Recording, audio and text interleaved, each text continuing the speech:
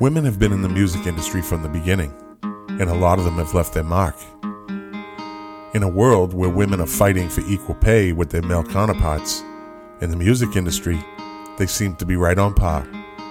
On this episode, we're going to talk about some of the great women in music, and some of the women you might not have heard about. Listen in and find out.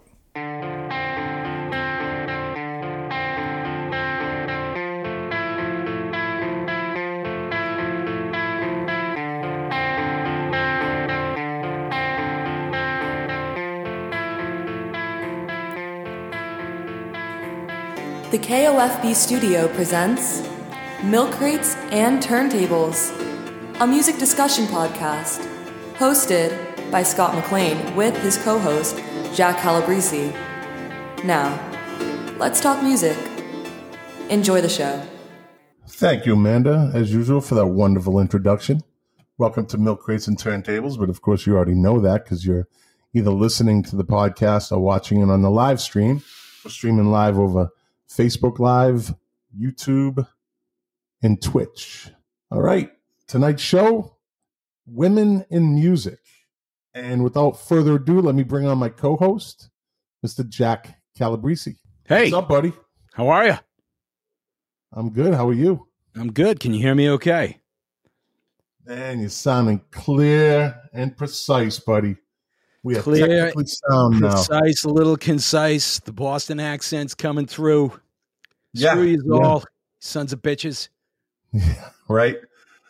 Before we go any further, I have some. I just want to give a shout out. If you see behind me on the live stream, you'll see a Led Zeppelin 3 pinball machine that I picked up Saturday at Arcade Game Sales in Fort Lauderdale, Florida. That is one of the greatest stores I've ever been into. It has every video game you want, retro games. It has retro cases with games with 3,000 games in it. He had 30 pinball machines lined up.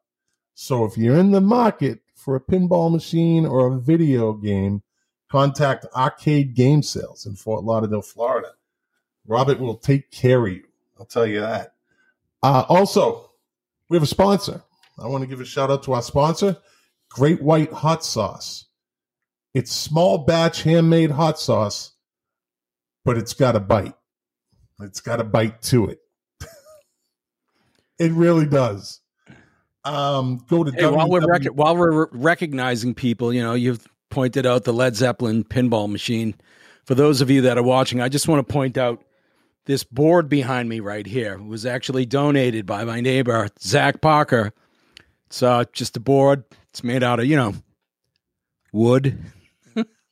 Great. Let me get back to the sponsor, Great White Hot Sauce. It's small batch handmade hot sauce. It's the sauce that bites.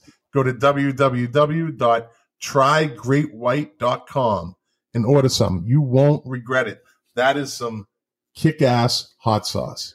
I was a big fan of the other popular brand that I won't bring in because they're not sponsoring us. But I suggest Great White Hot Sauce. Go get some. So is it just one flavor? Does he have a full line of flavors? Is there habanero? He's got salsa. He's got salsa. He's got different hot sauces. Go to www.trygreatwhite.com.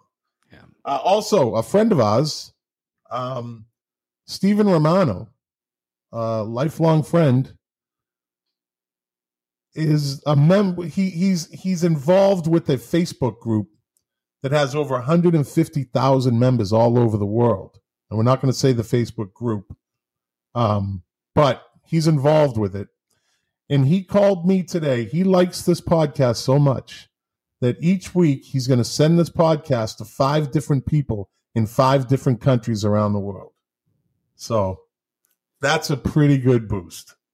That's a lifelong friend right there. So we'll see what happens. We'll see where it takes us. This week we have Women in Music, which is one of the things that I like. As you know, I gravitate toward women's vocalists usually. And as I said in the intro, in a world where women are fighting for equality in pay with their male counterparts in the music industry, women are right on par. They really are. You can't. If there's a woman with talent and there's a guy with half talent, they're not going to say, let's take the man. No, women will win all the time. So, yeah, I think, what do you got? You got anything for me? Well, I mean, before we get started, I did say when we selected this topic, I was talking to my wife. I was like, hey, next week we're going to do women in music. And she was like, oh, that's great. I was like, yeah, but a little bit challenging, pretty broad topic. And she goes, what is that? You're supposed to be funny? Is that one of your little Jackieisms? Boom, boom. Broad topic? Come on. She was like, really? You're really scraping the bottom of the barrel. I was like, no, that's not what I meant. But I mean, there's an awful lot to talk about. And I have to tell you, I'm not sure if you had the same thought that I did, but as I was thinking about it, do you actually have to segment women in music, or, should women just be listed as, the greatest, guitar players or the greatest vocalists of all time? Do they need a separate category? And strangely enough, coincidentally, serendipitously, the current issue of Rolling Stone is really dedicated to women.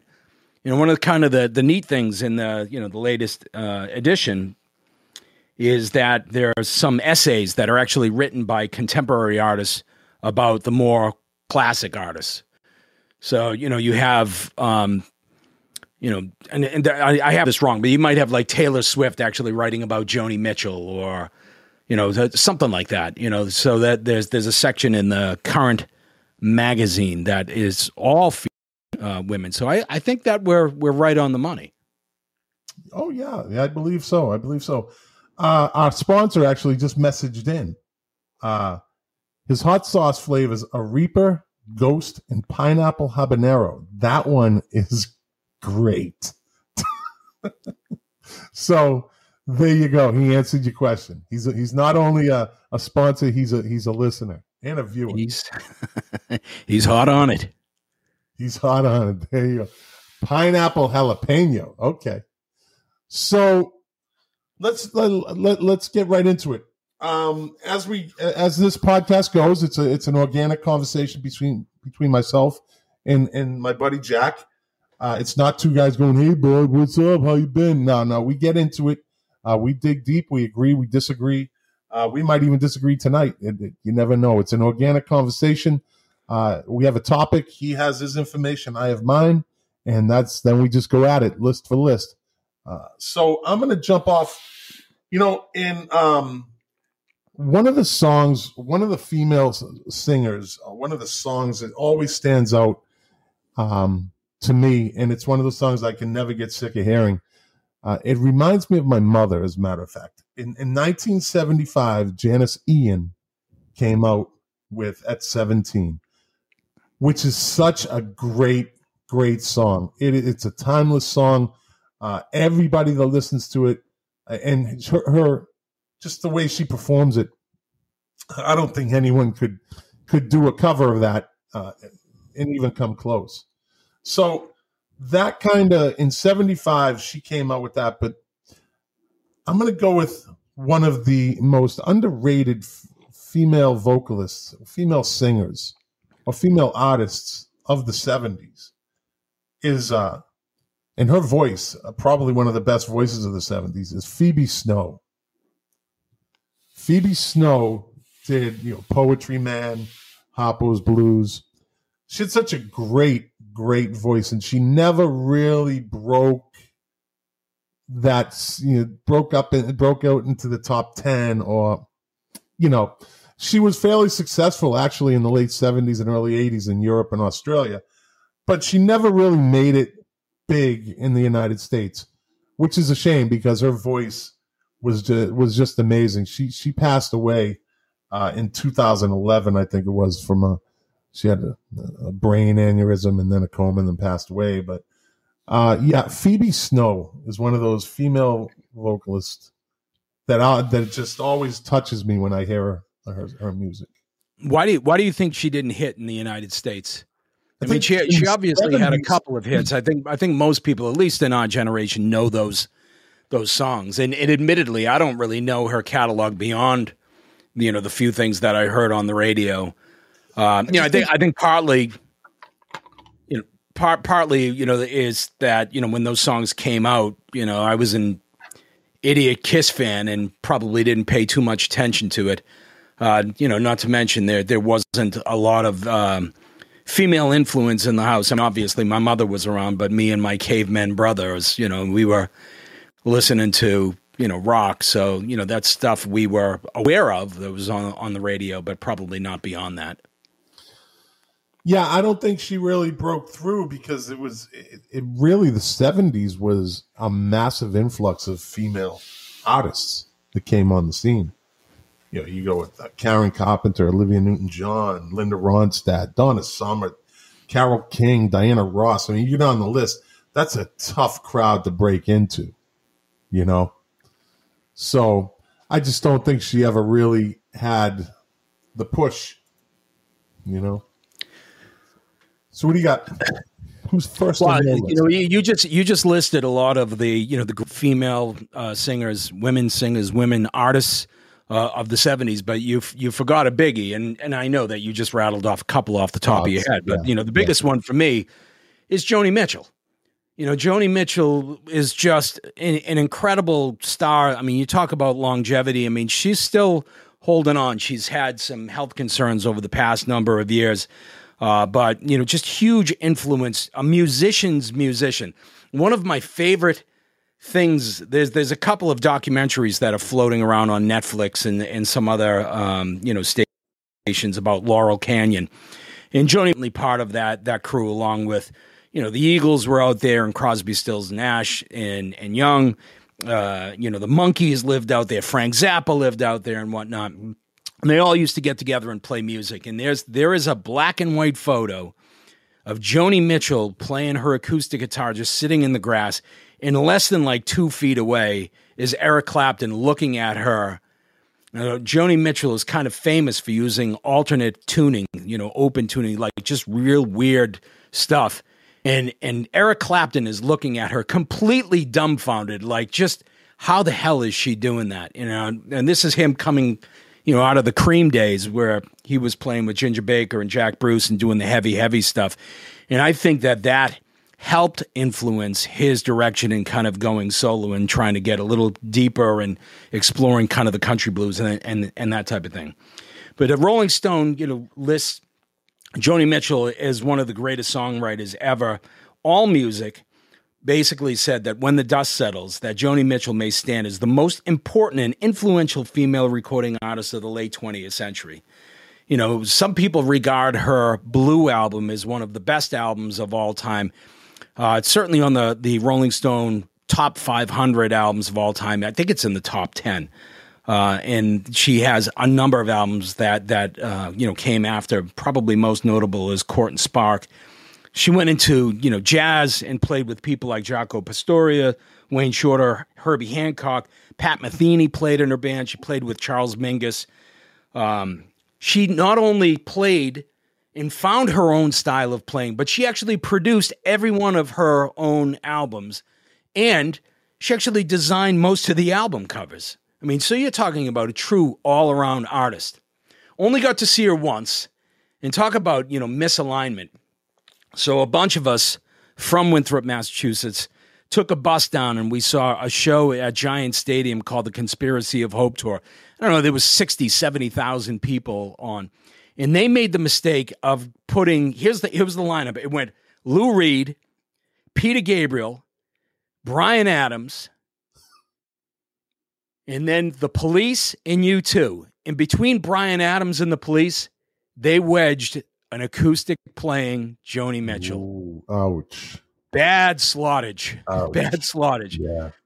By this time, people were exhausted, people were drunk, and people were really ramped up, high energy, bands, and people really dying to see the Police and U2.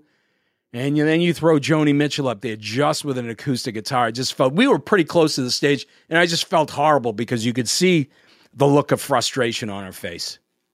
I bet. Yeah.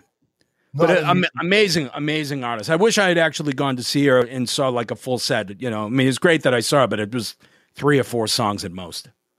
I was never a big Joni Mitchell fan. I don't have anything against her. I don't dislike her. I don't have any criticism of her. I just was never a big fan. Like that, just her genre of music, that style of music. She has some good songs that I listened to, but I never went out and bought. How can you say that? She played the same type of music like Phoebe Snow or Janis Ian. It's that same kind of genre. I like them better. What can I tell you? It's because he's Joni fucking Mitchell doesn't mean I'm supposed to go, oh my God, she's the greatest. She hung out in Laurel Canyon. And I just didn't dig her, man. I'm sorry. You listen to some of her early albums. There's no way that you can deny the fact that she hugely influenced certainly Crosby, Stills, Nash, and Young. You can hear a lot of similarities. Oh, amazing. As a matter of fact, I mean, she was romantically involved with Graham Nash for years, and or a couple of years. He wanted to marry her, and she's new. Yeah, I mean, again, I have no criticism of her. I don't dislike her. I don't. It's just her voice. She has that. It's just her voice. Her voice to me was that high kind falsetto. Yeah, absolutely, yeah. I never went out and bought one of her albums. Let's put it that way. But I never turned it off when I heard it on the radio either. I'm kind of neutral with her. Yeah, you know.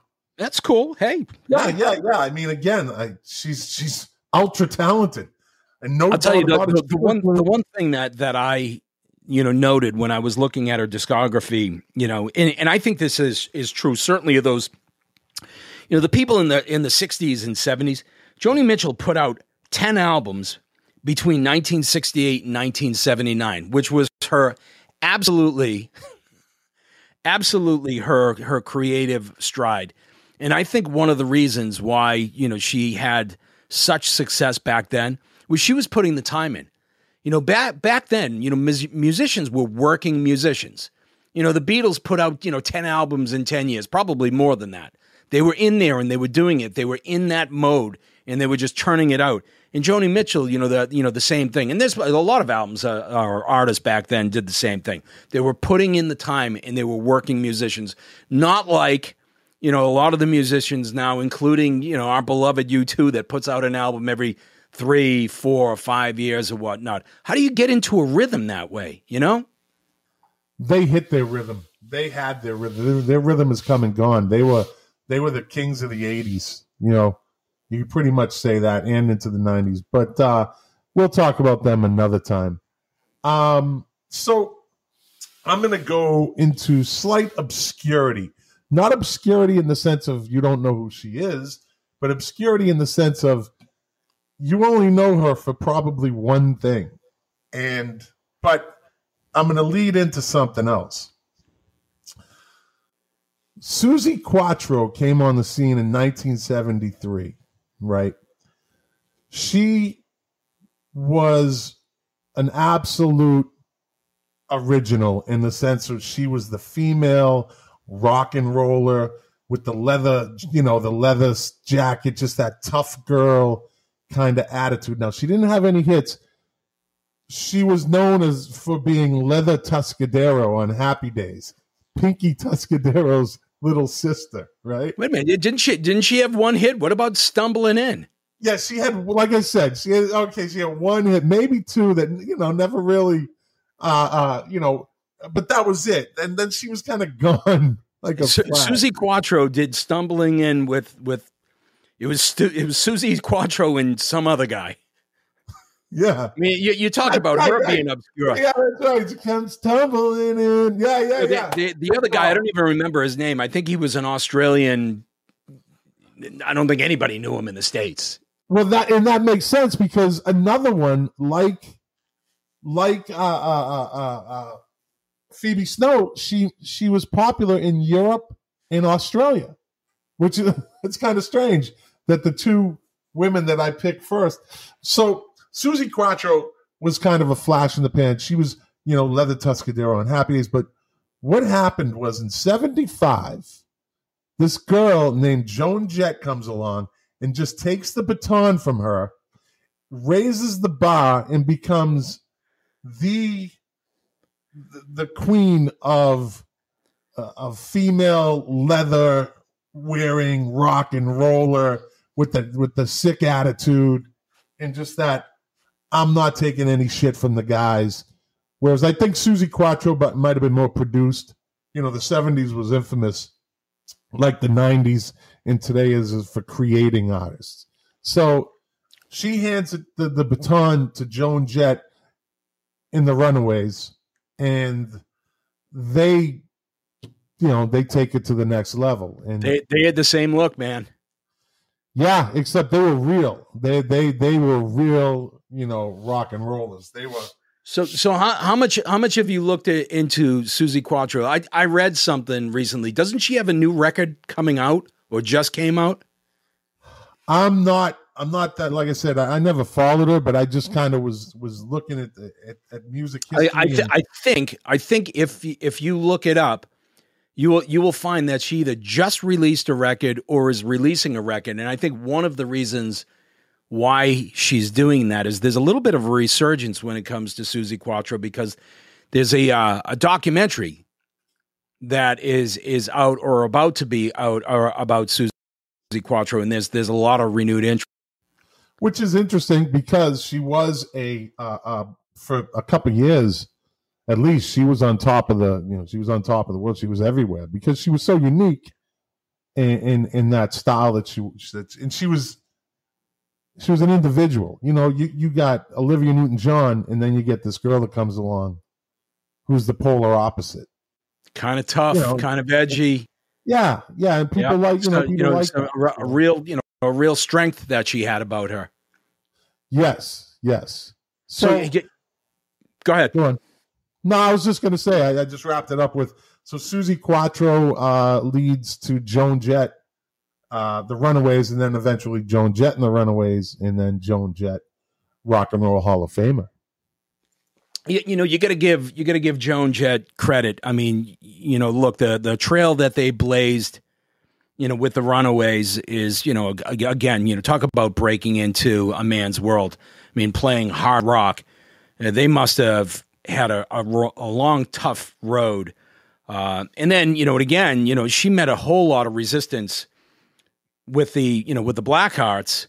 Got a lot of rejection. That my only issue with Joan Jett is, I think she's got a handful of great songs, and I give her a hell of a lot of credit for her longevity and for really grinding it out. But is there such a thing as a great Joan Jett record from start to finish? That could be said for a lot of artists. Like we've discussed this, and it comes up maybe almost every episode, that if back then, and I think you referenced it last week, you get on the train, you go into Boston, you go to Strawberries, you buy a record, you bring it home, and I believe I had mentioned it too, that if he has 3 or 4 good songs on it out of 12, it's considered a good record. Yeah. There's I'll a tell lot you, before we get too far away from Phoebe Snow, I'll tell you one of my theories is, Phoebe Snow was big in Australia and Europe and other parts of the world and not so much America. And I think one of the reasons is she didn't fit the mold. She didn't fit the build. I mean, you think of all of those other female artists that you had mentioned that were big in the early 70s, right? So what did you list? What did you list off? You listed off Olivia Newton-John, Donna Summer, John, Carly Simon, Donna Summer, Diana Ross, Linda Ronstadt, Carole King. Those are all strikingly beautiful women that are very marketable in a lot of different ways. Linda Ronstadt, gorgeous. Posters of her and whatnot. Phoebe Snow did not possess those types of looks, and I think that there's a certain amount of discrimination in the U.S. that unless you fit that mold, or at least back then, that if you didn't fit that mold of looking glamorous and star-like, that you could be passed over. And I think that Europe and other parts of the world were a little bit more open to looking at the individual and their artistic merit. So I'm gonna go a step further, and this has nothing to do with anything in today's world, today's politics. This isn't a virtue signal. This is none of it. This is you and me talking music, and we never cross those lines when we talk about this stuff. But I also would say that the genre of music that she did sing wasn't R&B, it wasn't soul, it wasn't disco. She was a black woman singing contemporary, classic AM gold, soft rock. Folk music. And if you look, try to find another black female artist that was doing that. Right?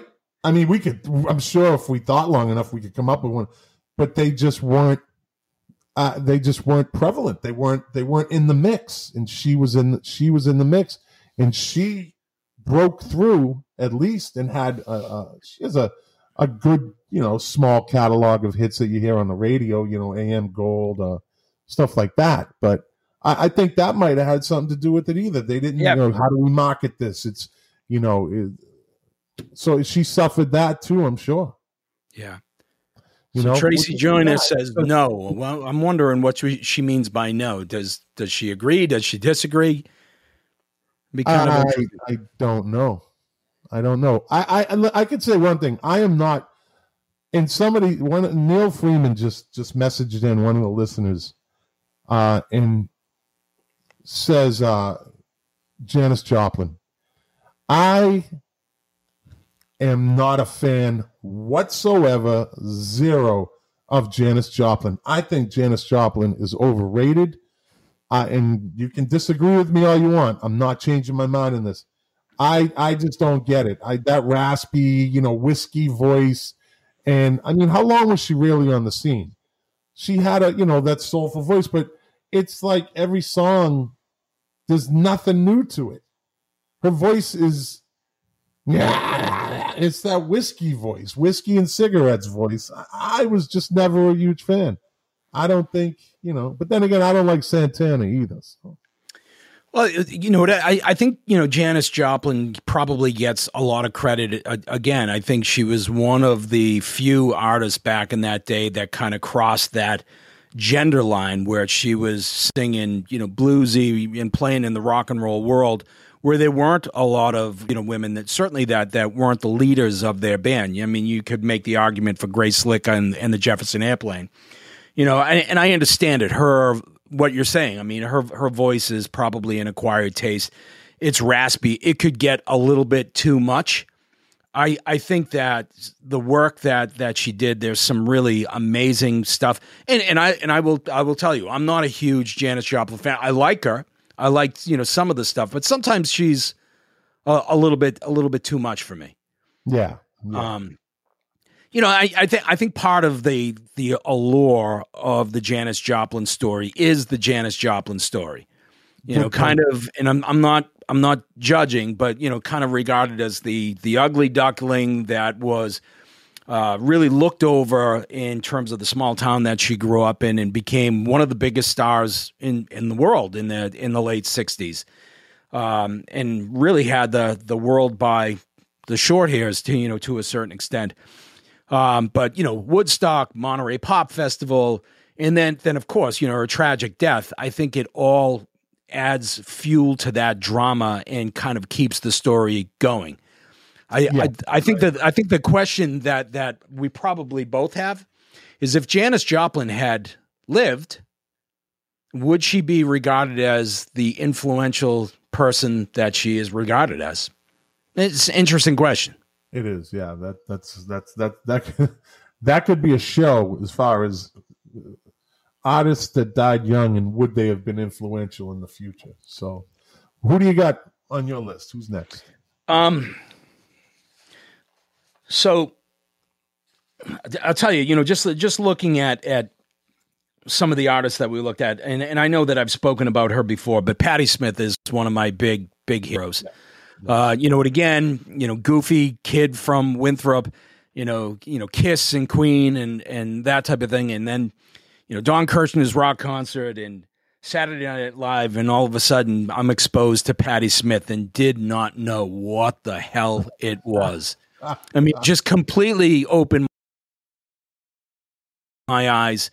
And we were just talking about Janis Joplin. I think one of the bigger Patti Smith fan right now than I have been in the past is she put out a memoir a handful of years ago called Just Kids. And it is a memoir of her and Robert Mapplethorpe, coming to Manhattan and aspiring to be artists and being like poverty stricken. I mean, no money, whatsoever, grabbing furniture off the street, living off the street, eating Jell-O and splitting burgers and that type of thing. I mean, talk about, somebody with humble beginnings, but really kind of interesting story all along. I mean, I love her music, especially, the early stuff, but I think that she has been largely overlooked in terms of her catalog. I think that she has a lot more to offer than most people think. One of the interesting things that I came about is that she, for a little while, actually lived with a guy by the name of Alan Lanier. I don't even know if I'm pronouncing that right, but Alan Lanier was the bass player and the keyboard player for Blue Oyster Cult. They actually, they lived together. Alan Lanier? Alan Lanier. Lanier is how it's pronounced. Yeah. They lived together for a little bit, but as I dove a little bit deeper about Alan, not only did he play with Blue Oyster Cult, which, by the way, when she first connected with Alan, she was actually considered to be the lead singer of Blue Oyster Cult. How would that have been? Patti Smith singing "Don't Fear the Reaper" and Godzilla. Yeah, which are the only two songs they're known for. But Alan Lanier not only wrote for Blue Oyster Cult, but he actually also wrote for The Clash. He also wrote for Iggy Pop and Jim Carroll. He actually plays the video for those people, the people that died. You know that song? Yeah, Jim Carroll. He's playing piano in the video. But she ended up leaving him, and then she ended up marrying Fred Sonic Smith of the MC5. Great Detroit. Oh yeah, pre-punk band, if you want to call them, and that's another show. But they lived out, certainly the rest of his life together, and he passed away from cancer. But she just has an amazing catalog. I think she's largely underrated, and I'm not sure that Patti Smith has the look to be the big star filling stadiums and giant concert halls. I think she's found her sweet spot, and I think that's kind of where she belongs. Yeah. I like her. I have no problem. So I'm gonna move ahead. So in New Wave actually broke. The New Wave really hit in '79, and this was other than Elvis Costello watching The Detectives in '77. I think that came out. I know it's women in music, but I'm getting to that point. So there's a few songs that stand out to me that kind of really introduced me, put me over the top to New Wave, which, you and I are huge. That was our generation's, genre for a while. We were there right from the beginning. So in '79, the first song that really brings back the memory of putting me into the New Wave world is XTC's Making Plans for Nigel, right? That one I was like, holy shit. Now that's not a female band or a female singer. But this next two, then I heard Lena Lovitch, Lucky Number in '79. And I absolutely was like, when you first heard Patti Smith, when I heard her singing Lucky Number, I was like, wow, this shit is good. Like, this is where I'm at. This is my shit right here. Then she came out with New Toy, right? Also in '79, the Flying Lizards came out with their version of Money. The lead singer, Deborah Evans Stickland. I want money. That's what I want. Those are burned into my brain. The synth in that song, just her. It's almost spoken word, Too much synthesizer in that song. Oh! Here we go. Way too much synthesizer. For those that might be new listeners, new viewers, we've come to the conclusion that Jack is an anti-synthite. Yes. Hey, He's an anti-synthite. So don't be calling me that over the air. That's in our day and age of cancel culture. I don't want to lose my job because I don't all the synth pop lovers are coming after you. Okay, so I'm telling you, I'm going to get pulled into HR. They're going to say it's come to our attention that you don't like Gary Newman. Yeah, or the flying lizards. You don't like the flying lizards. What's your problem? We're going to have to send you to sensitivity training. Synth sensitivity training. Okay. We want you to take these 5 Pet Shop Boy albums, bring them home, listen to them, come back, and we'll have an open discussion. Yes. So that led into 1980 when I first heard Brass in Pocket. Again, now that was it. That slammed the door. That was the mic drop. That was when I heard Chrissie Hynde and the Pretenders, or just the Pretenders, Brass in Pocket. That was it. That was it. Now, strange. I don't know if you know this. This is an interesting. Did you know? Did you know that her boyfriend was one of the students that got killed at Kent State? I did know that. Yes. Yeah. So you're not going to throw much by me in terms of Chrissie Hynde. She's definitely one of my heroes. And recently I actually read her autobiography, which, by the way, is not very good. Yeah, it's not like Morrissey's autobiography, which is like reading. He's a very unique writer. Let's just put it that way. He does write the way he talks.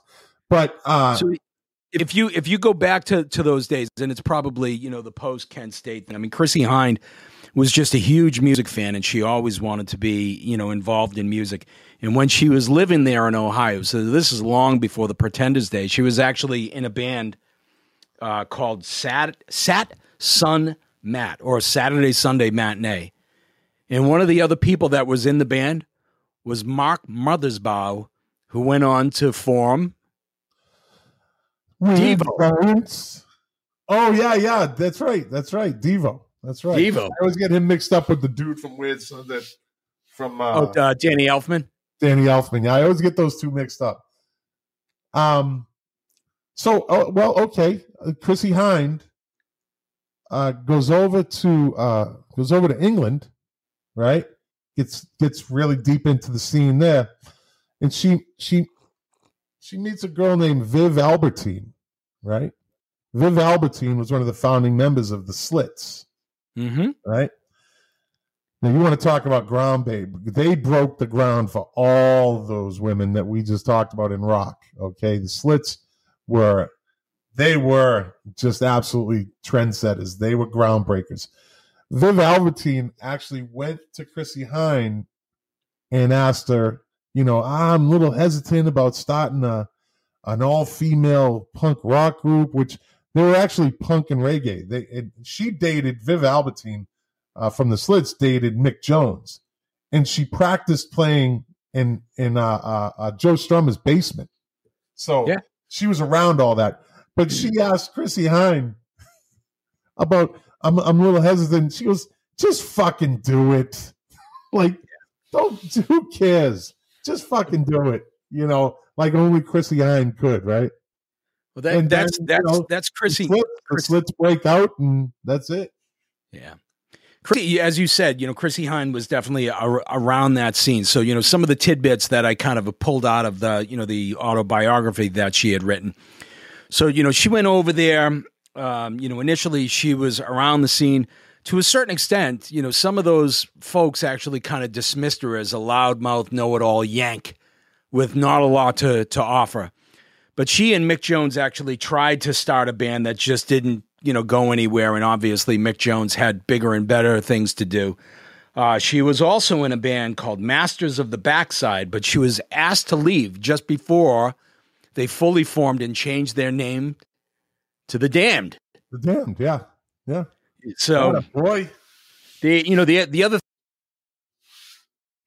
thing is she had a job, famous shop, Sex, which is where the Sex potentially were formed. That was kind of one of the epicenters of the punk scene. But there's a part in the book where she gets trouble with immigration. She kind of overstayed her welcome. So they hatched a plan to get her married so she could stay in the country. So originally, Johnny Rotten was going to marry Chrissie Hynde, a marriage of convenience so she could stay in the country. He was a no-show. So who stepped up? Sid Vicious. And they actually got as far as they actually went to whatever their version of City Hall or Town Hall was to actually do it. And the office was closed. And then it just didn't happen again because he had other court appearances or whatnot. But, eventually she found James Honeyman Scott and Pete Farndon. And, the rest was kind of history. That first album, as you know, what's that? The drummer, Martin Chambers. Martin Chambers, yes. Yeah, Martin Chambers. Yeah. Fantastic band. Just absolutely fantastic band. Riddled with tragedy. Yeah. So what do you got? I'll tell you, my first big exposure, to talk about influences, the person that initially introduced me to the Pretenders was my dad.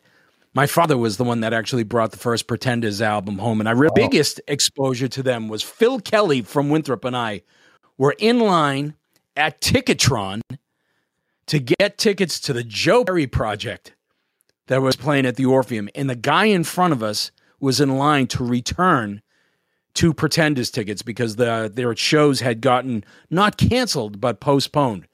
And the guy behind the window would not issue him a refund because the concert was rescheduled. It wasn't postponed. And we literally tapped him on the shoulder and said, "We'll buy those off of you." And Phil Kelly and I went and saw the original Pretenders maybe 6 or 8 rows back, and they were a ferocious band, just unbelievable. Fantastic. They would battle on stage for sound. Pete Farndon loved turning his bass up, and they drive each other crazy during the sets. What else you got? What other... I know we got a lot, but... So, the other one, I just had to do it. I mean, and I'm not kidding. I mean, this is such a big topic, and we didn't really... it's huge. Yeah. We really didn't... we could have done a better job at kind of narrowing this down a little bit, but this is definitely one that can go on for episodes and episodes. But one that I picked was Pat Benatar. Pat Benatar, but again, just like, the Pretenders, early days of MTV. Pat Benatar, not her original name. And you can probably understand why she actually changed her name, but Pat Benatar was born Patricia May Andrea Zajewski. And I'm definitely mispronouncing that name. Yeah. But so she, she had an interest in music. She did, and I know a lot of people have said in the past that she was training to be an opera singer, and that's true. She definitely had some training and was considering going to Juilliard, but instead, for whatever reason, maybe she just thought that she didn't have the stuff or was trying to be practical. She went on to pursue health education, and she left school after a year and ended up marrying her local high school sweetheart, Dennis Benatar, who then went actually into the Army, and they stayed together for a little while. And she started performing in like open mic nights and that type of thing. When he got out of the Army, they went to New York to try to get her career launched, and she started to get success, and she ended up dumping him and divorcing him, and obviously added insult to injury and kept his last name. Nice. But, Pat Benatar, huge, just monster talent, obviously, coming out of a tiny, tiny woman. I mean, I don't know how tall she is, but I don't think she's any more than, 5'2", 5'3". But in the 80s, I mean, just think of this. Hell is for Children, Hit Me With Your Best Shot, We Belong, Promises in the Dark, I Need a Lover, Love is a Battlefield, Shadows of the Night, Invincible, Heartbreaker, You Better Run, All Fired Up, Treat Me Right, Sex is a Weapon. Those are just, a handful of the songs that, she put out. I mean, she was just hugely influential back then. And by the way, here's a piece of trivia for you. What was the first video played on MTV? Do you remember? Yeah, the Buggles. Yeah, the Buggles. Video killed the radio star. Yeah. The second one was You'd Better Run by Pat Benatar. That's right. Yeah. That's right. So I had the opportunity to see her a couple of times. Talk about the early days back then. The first time I saw her was I think it was at the Berkeley Performance Center, and the opening act was Johnny Cougar, not John Cougar, no Mellencamp for a number of years, but Johnny Cougar. Ain't Even Done with the Night is one of my favorite songs ever. It's a great song. I think that's my wife Deb's favorite John Cougar. I love that song, man. It's a great song. I love that song. It's a great song. So one of our viewers, Gloria Restaino,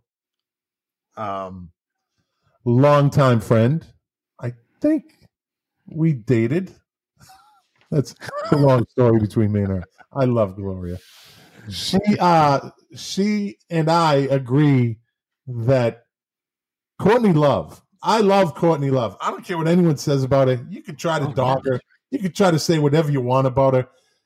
Who cares if she stole Kurt Cobain songs or didn't? Who cares if people think she's the Yoko Ono of grunge?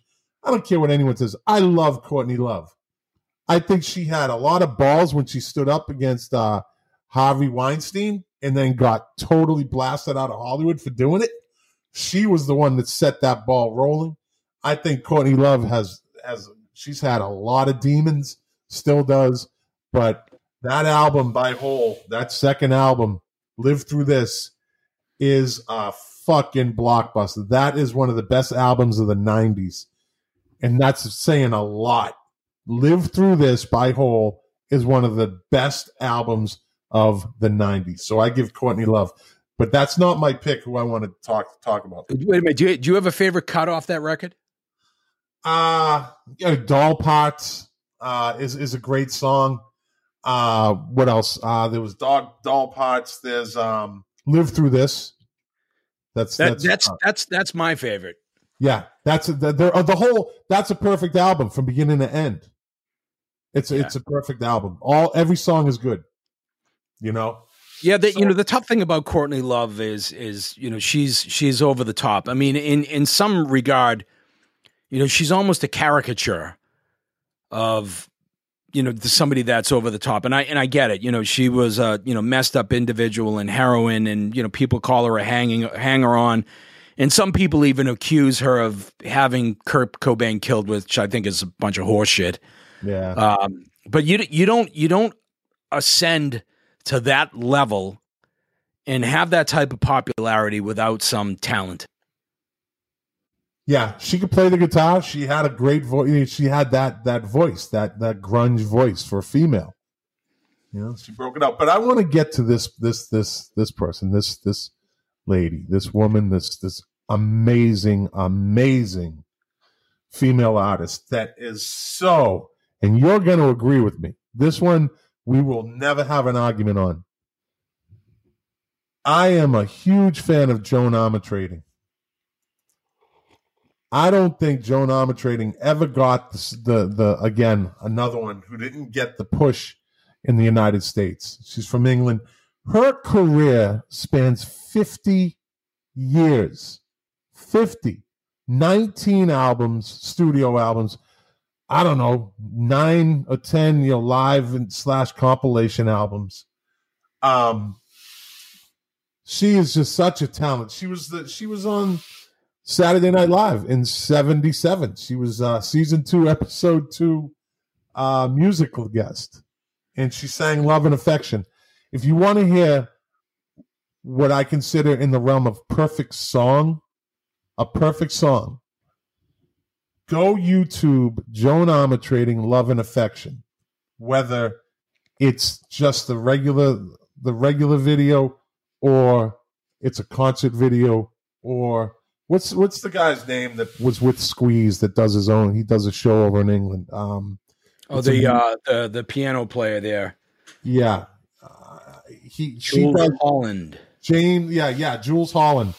If you see her sing that on Jools Holland, there's no way that song is ever done badly. Joan Armatrading is. So I was introduced to her through an old girlfriend, and her sister, had turned her on to it. So she turned, and this was 1980. So I was like, into the scene. The Rolling Stones, some girls came out a year earlier, yada, yada, yada. So this girl turns me on to Joan Armatrading's album, Me, Myself, and I, which was a kind of a new version of her.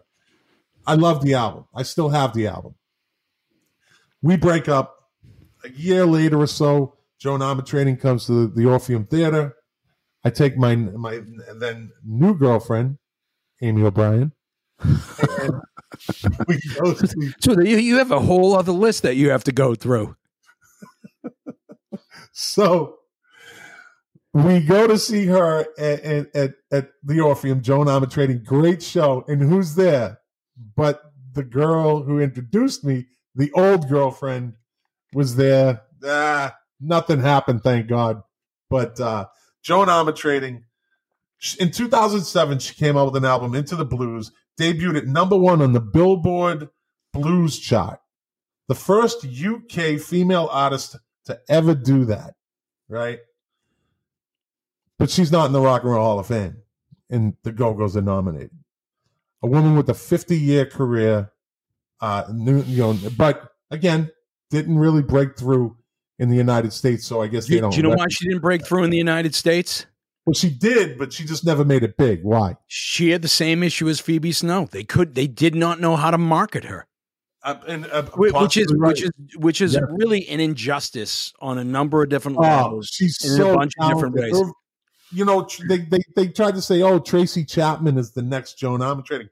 You can't be the next anything when the original is still pumping out albums. By the way, that show that I had mentioned to where we saw Joni Mitchell with the Police and all that, Joan Armatrading was on that bill as well. She played in the afternoon and she was phenomenal. I'll tell you, dreadfully underrated guitar player. Oh, I was going to say, well, go check out her video. One of the videos for that blues album that she came out with, Into the Blues. She played it. Where was it? What's the big festival over in England? The big one. You know what I'm talking about? Yes. Not Nebworth. Not Nebworth. The other one. Anyways, regardless. But go YouTube Love and Affection. That is a phenomenal song, man. And like April Bernard said, a pure voice. Glastonbury. Yes. She was on the jazz stage. She was on the jazz stage in 2008, actually. She did, But Joan Armatrading, like April Bernard agrees with me, one of our viewers, never got the props she deserved. But go listen to Love and Affection. You can't go wrong. So if I didn't get to her, I would have been pissed at myself. So you can take the last one, and then we're going to move on to the final segment of the show. Well, I don't know if I want to go into another one. I don't want to shortchange anybody, but I guess I really have more of a question for you, and that this isn't really diving into one particular artist, but knowing that we were actually going to tackle this catalog, we're talking about Phoebe Snow and Janis Ian and Joni Mitchell and Pat Benatar and Patti Smith. Did you by any chance actually happen to listen to any contemporary music to see if you could bring somebody new into the mix? Because I'll tell you, I did last week when I mentioned Jessica Lee Mayfield, and I did that last week. I just like to go, me, I like going deep dive backwards. I like bringing these people back to the forefront as much as I can for how many listeners we have. I hope people listen to. Oh, by the way, every week now, Jack and I put together our playlist of people we mentioned during the show. I'll be putting that the milk crates and turntables playlist on Spotify, and I'll be putting it on Facebook tomorrow. I'll send it out. So, in any event, the reason that I mentioned that is I think one of the fun things about actually doing this show is that I know for me, and I'm sure it's the same for you, it kind of pushes you to go out and explore and to listen to different things. And so I spent the last week kind of diving into Joni Mitchell's, catalog, but also intentionally listening to, some newer folks. So I listened to Mitski, I listened to Lizzo, I listened to, Taylor Swift, Beyonce, just to see that music or to hear that music a little bit, more because I wasn't that familiar with it.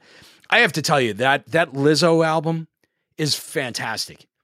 It is, hip hop influence, all over it, but big presence, big sound, big production. I really found that to be a fun record, and I can't wait to go and see her live. But if you have an opportunity and you're open to hearing a little bit of hip hop, that was a great record. Thank you to my daughter Vanessa for turning me on to that.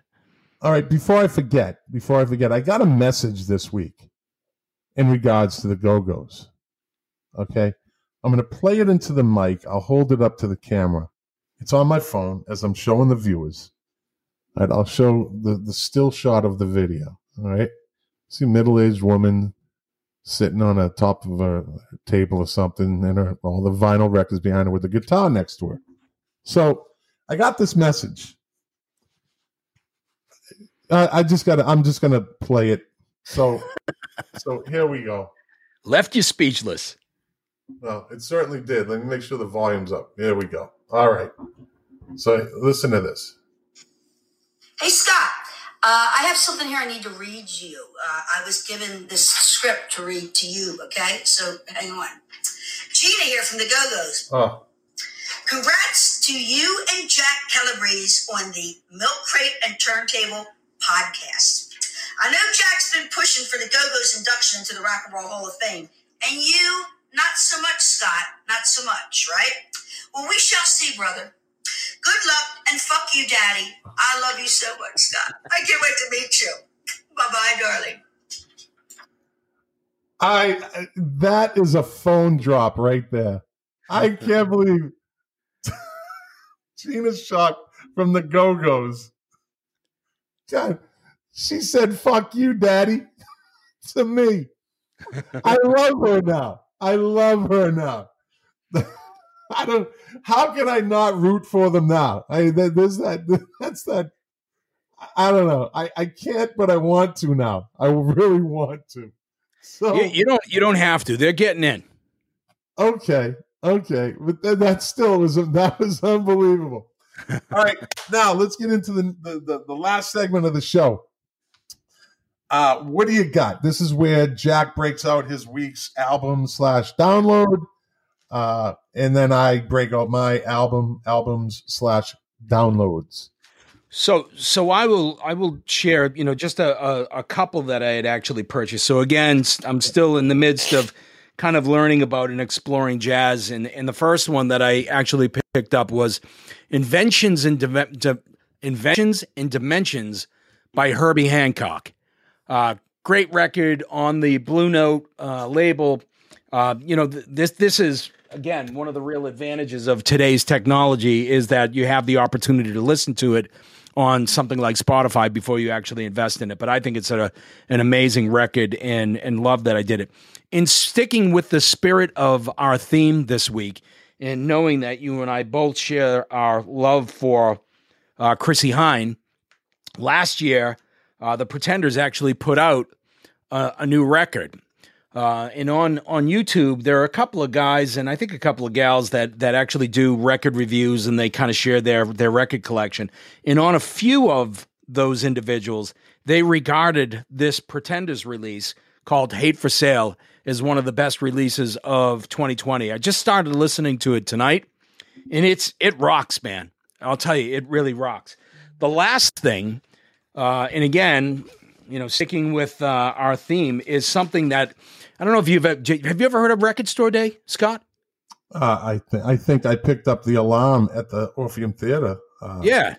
So Record Store Day, for those people that don't know, is kind of an organization that promotes and supports local record stores. And one of the things that they do is a couple of times a year they have this thing called Record Store Day, and a lot of artists contribute unique releases, repressing, colored vinyl, really interesting things. And one of the things that I picked up on the last Record Store Day that I really kind of just got is the Pretenders live on their first tour at the Paradise in Boston. Ah, nice score. And again, this is essentially what they're playing is their first album because they didn't have any other material outside of that. But, this is something that you can absolutely listen to on Spotify, and you should. You can actually hear what a ferocious band these folks were. They were just incredible. I have no doubt. Yes, I have no doubt. So those are my big picks for the week.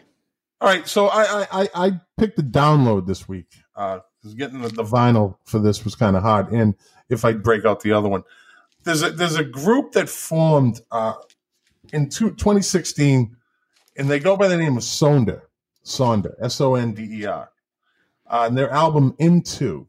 All right, Sonder is a couple of producers and Baltimore-based singer Brent Faiyaz.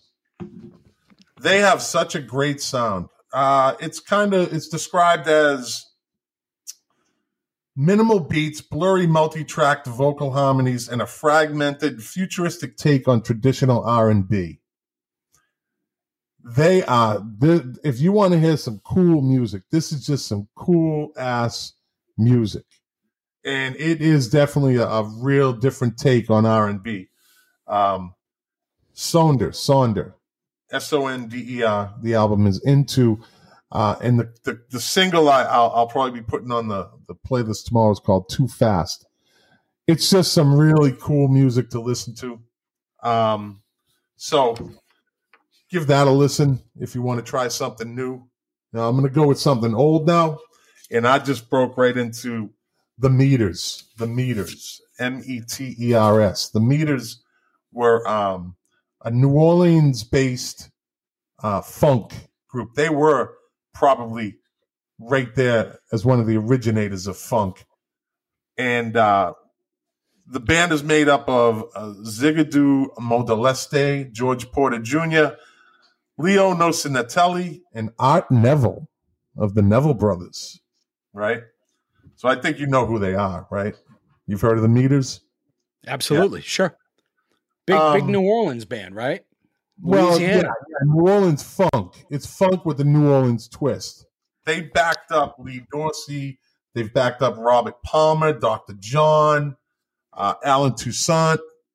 So they did their time, but on their own, I just downloaded the best of, because getting their vinyl it's hard. It's really hard to get the original and the reprints. So yeah, the Meters, go out, go download it, go listen. Sissy Strut is their big hit. That's that kind of laid the groove. They broke around the same time as James Brown. So, and that's why I say James Brown he's the godfather of funk, if anything. He gets the godfather of soul moniker. But again, his shit is original funk.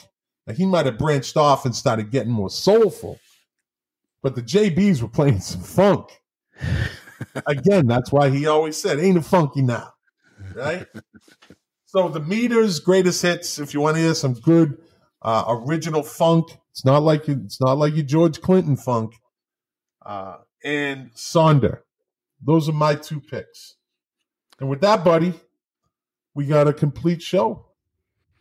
A complete show, and we really just scratched the surface. Oh, my God. Yeah, women in music could go. We could do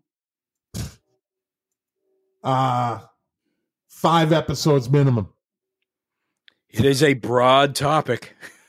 and that's what I liked about it. And I mean, still, I have some. I got a trivia question for you. All right, and we'll end it on a trivia question.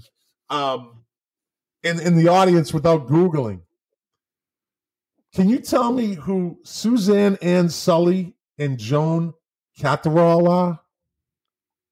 Say that again. Suzanne Ann Shelley and Joan Catterall.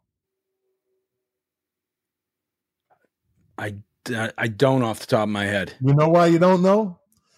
You only know them as the female voices for Human League. Oh. They had a lot of hits, right? They had a lot of hits. I mean, come on, talk about an early staple on MTV. So think about it. These two girls, part of this band, not like Kate Pearson and Cindy Wilson from the B-52s, who everyone knows who they are. These two girls remained in obscurity but the band was enormous at one time. But in all fairness, and I know that we're supposed to be highlighting, the women, but I couldn't tell you the male members of the Human League either. There's only one. There's only one. Yeah. Those girls and that guy, they were really good back in the day. Jack, just remember, and we'll end it on this note. You were working as a waitress in a cocktail bar when I met you. So just remember that when this podcast makes it big. And I don't want to hear. I have to tell you, Scott, even then, I knew I'd find a much better place. Either with or without you. Okay. You goddamn son of a bitch. Okay, buddy. So we're going to sign off now. Thank you for listening. Thank you to our viewers for participating. We tried to get all the messages in, all the chat messages in. They're still rolling in. We had 100 messages tonight. Women in Music was a good one, buddy. Yeah. This podcast is available on Spotify, Apple Podcasts, Google Podcasts, Stitcher. We just got on Breaker today, Pocket Cast, Overcast, most every platform that has a podcast. Find Milk Crates and Turntables. Share it with a friend, like our friend Steven Romano will be sharing it with people around the world. If you listen to podcasts, go in, download it, listen to us, leave comments, share it. We're not going anywhere. You guys are on the ground floor of something that me and Jack are very passionate about, and we're committed to it. And we're going to make this every week. This podcast gets that much better. So with that, thank you again, everybody, for the viewers, and thanks for listening. And we will see you next week. Jack, stay on. And don't tell me what to do. You're not the boss of me. Listen, I'll put you back in that cocktail bar. All right? Scott, while we were apart, I was human too. All right. Good night, everybody. Thank you very much. Jack, stay on.